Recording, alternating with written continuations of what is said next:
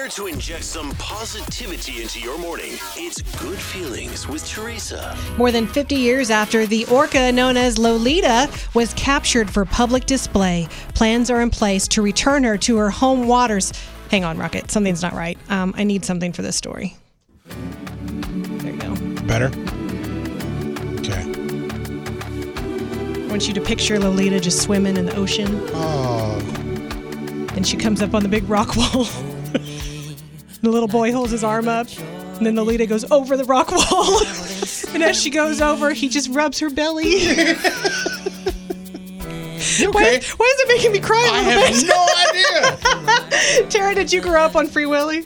Yeah, but it was never my favorite, to be honest. Really? I think I've seen it like twice. Just that actual scene at the end where the whale gets away comes up on TikTok, and I watch it every time, and I cry every time. But this is kind of a real-life Free Willy. So seriously, more than 50 years after this orca known as Lolita was captured, they are planning to return her from the Miami Seaquarium to her homes in the Pacific Northwest. But here's the best part. She will be reunited with her nearly 100-year-old mom. Oh. So Lolita was only 4 when she was captured in the summer of 1970. She's now 57 years old, weighs 5,000 pounds, and currently lives in a tank that only measures 80 feet by 35 feet and only 20 feet deep. So they are getting ready to set her free. It's going to cost about $20 million, but they plan to transport her by plane to an ocean sanctuary in the waters between Washington and Canada.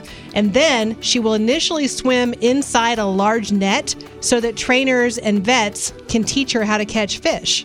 And she will be under 24-hour care until she can acclimate to her surroundings and learn how to take care of herself. And then she's going to be reunited with her mom. That is amazing. I was worried at first when you said she's been in captivity for so long. I like that they're going to help her transition. Absolutely. Yeah. It's Rocket and Teresa on Mix 93.3.